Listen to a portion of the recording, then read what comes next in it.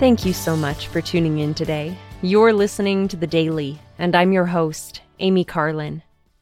As I was listening to some music in my car recently, a favorite American folk song called How Can I Keep From Singing came on.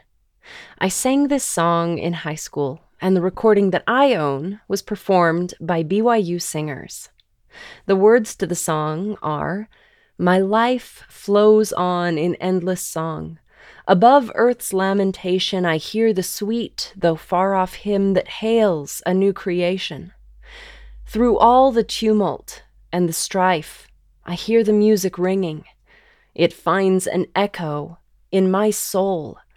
How can I keep from singing? When tyrants tremble sick with fear and hear their death knell ringing, when friends rejoice both far and near, how can I keep from singing? In prison cell and dungeon vile, our thoughts to them go winging. When friends by shame are undefiled, how can I keep from singing? What though my joys and comforts die? The Lord my Savior liveth. What though the darkness gather round? Songs in the night he giveth.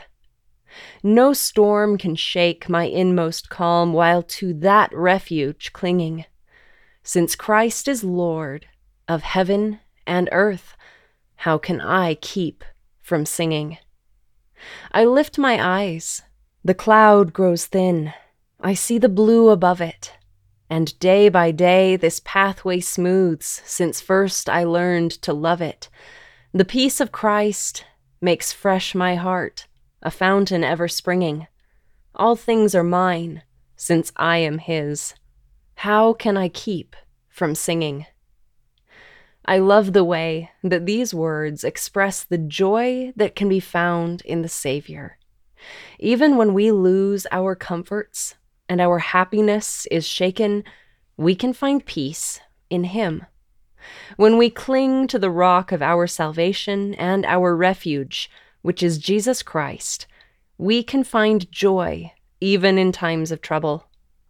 As we lift our vision and see with an eternal perspective, we will see the blue above our mortal existence. If we are his, all things truly are ours. Because of Christ, how can we keep from singing and praising the Lord? As the ancient prophet Nephi wrote, "Sing, O heavens, and be joyful, O earth, for the feet of those who are in the east shall be established, and break forth into singing, O mountains, for they shall be smitten no more. For the Lord hath comforted his people, and will have mercy upon his afflicted." Thank you again for listening today. The Daily is brought to you by the Church of Jesus Christ of Latter-day Saints.